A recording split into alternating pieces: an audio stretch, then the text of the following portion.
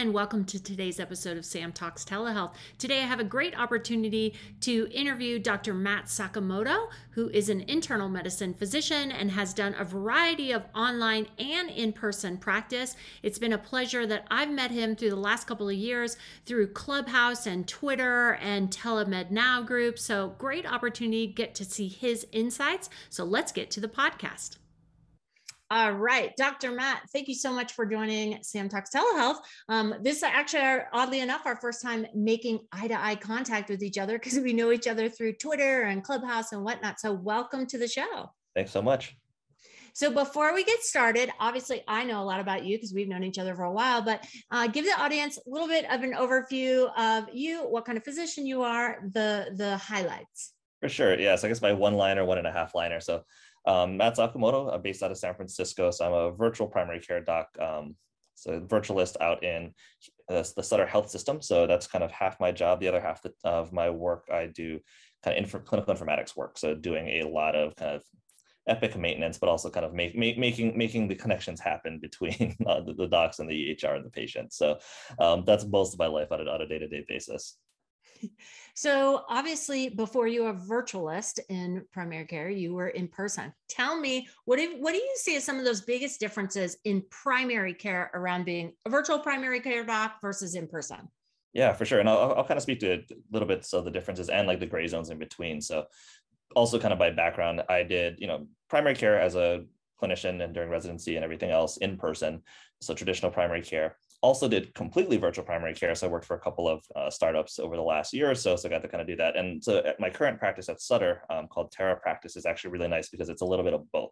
So 90% of my time is done virtually, and actually even like kind of asynchronous texting, phone calls and video visits. And then I get a half day of clinic every week where I do get to see my patients. And so those are like the different practice settings I've seen. The biggest difference I think that I do like about virtual or virtual first primary care is speed and flexibility. So the speed at which a patient can kind of hear back from me or my team is infinitely faster than if they're waiting for even like a phone call or trying to go through the front desk. So I think that's just like the conversation cycles just happen a lot faster. So I think that's the nice part about virtual, and particularly asynchronous virtual. The other kind of piece that I'll throw out there is kind of time makes up for touch. So we don't, in a virtual practice, I don't really get to do a physical exam of the patient, but the amount of time that we can kind of create. And again, the asynchronous part is really nice because either I can do it, my nurse can do it, or our nurse practitioner can handle a lot of this stuff. So they're not waiting on me. And I think that's kind of, so in a traditional practice, the clinician tends to be the bottleneck. With the virtual practice, particularly with these asynchronous things, you can make up for that kind of by having lots of hands helping out. I like that. And we've talked before, when it's purely like this urgent care kind of virtual care model, that looks a bit different than a primary care. So in the model that you're in now, are you able to handle some of your more complex chronic disease through this rapid communication process? Yeah, I'd say that's also actually probably, and again, in that time makes up for touch idea, holds true even more so for chronic disease management. So, because before, take a patient, with diabetes, I'd see them like every 3 months. And it's like, okay, hope you're doing the stuff I asked you to do, between January and March. Now that we can do check-ins, frequent check-ins, and the barrier to picking up the phone to calling, messaging them, or doing a quick video visit is so much faster. So again, the number of touch points, again, I'm not seeing them in clinic, but particularly for things like diabetes, even blood pressure, if they're able to check it from home and kind of let me know biomarker-wise how they're doing, same thing. I think you can close these gaps and kind of get to goal faster with these more frequent touch points. Yeah, and I think that's important because I think, even with all the rapid implementation of COVID, is that when we're talking about chronic care, people really focus remote patient monitoring on chronic care instead of saying, look, in a virtual primary care model, especially when we have in-person and virtual, we can manage a lot of these things that higher touch point allows us to manage. I totally agree. And again, a lot of things don't need to be seen in person. So that allows you to create more time for those in-person visits. You're not doing those 15-minute chunks. You can actually, for those people that are coming in, you've done a lot of the pre-workup as well. So you can spend that time actually counseling and relationship building and not information gathering, because all of that happens prior to the visit starting. That is a super important thing, which goes perfect into my next question. So you just did an article about digital empathy, and I really love that. So talk to us a little bit. What does that mean to you? What does that look like as we're in this virtual change world? No, for sure. It's another Clubhouse friend. So Sarah and I got to co-author it. I was super excited to do so. So she's a strong patient advocate. It was a lot of fun working with her about that.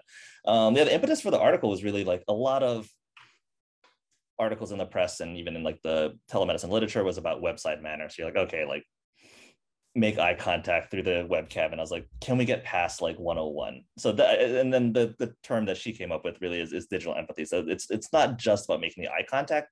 And for me, it's just about intentionality. The thing that we thought about is you lose a lot of body cues and just kind of nonverbal cues, even on video when you can kind of see them because you can't see shoulders or below the shoulders often.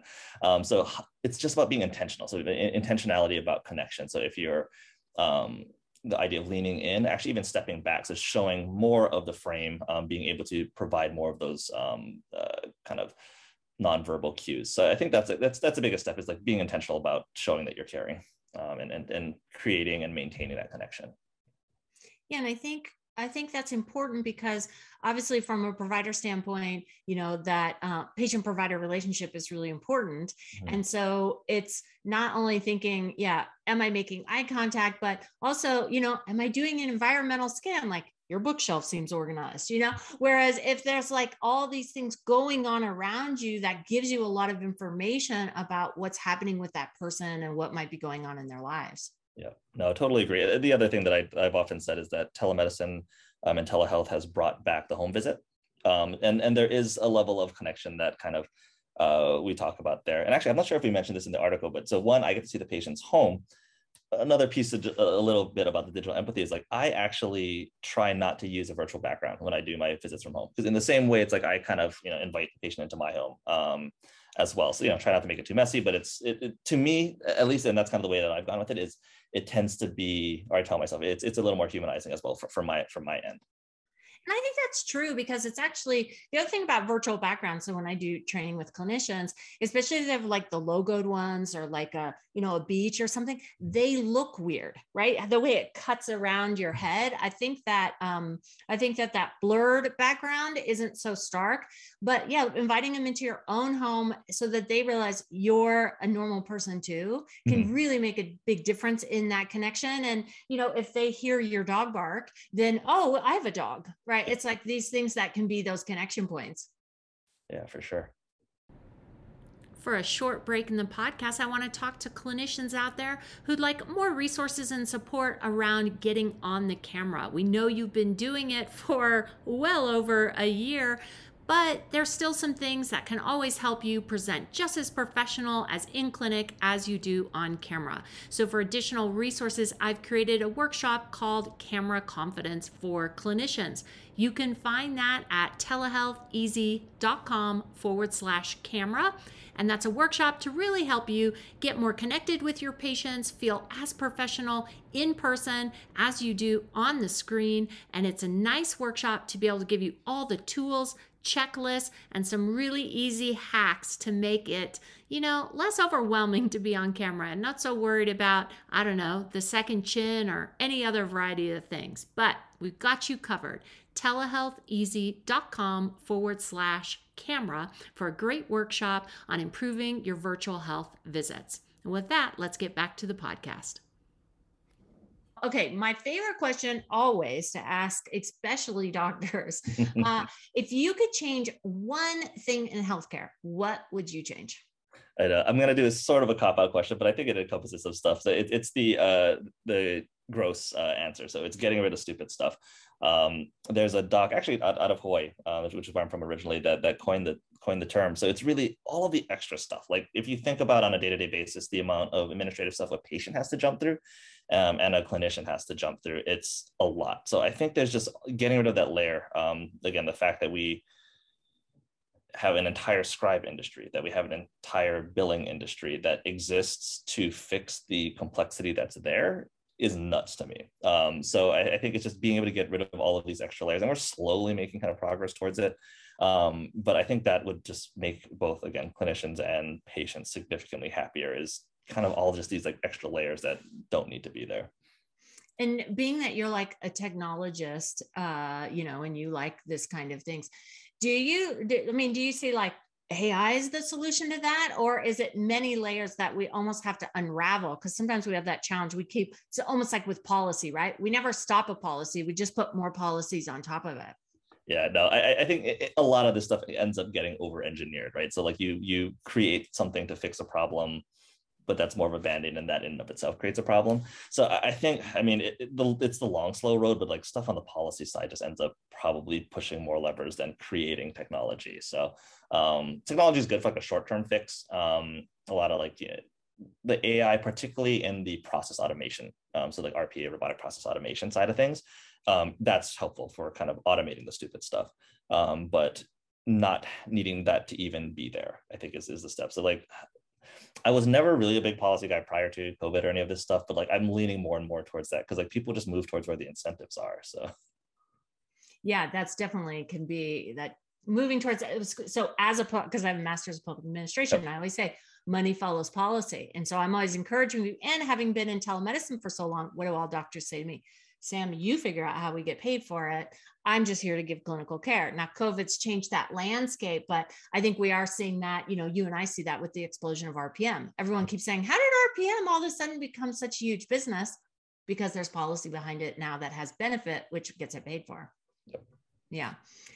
Okay, Matt, I am so excited you came on the show today, and I really do appreciate your time and your knowledge in this area. I think without providers coming and talking about this work, we can end up too much in the technology side of it versus what's the human side, because without the clinicians, we wouldn't have any patient care. Yeah, thanks so much for joining me. Thanks so much, Sam. And that's it for this episode of Sam Talks Telehealth. Isn't it awesome to get a chance to talk to providers, learn what they're doing, how they're doing it, and what they see as the future? Don't forget to subscribe to the podcast so you know when we're dropping everything new. And of course, you can always visit me personally on telehealtheasy.com. We'll see you back here next time.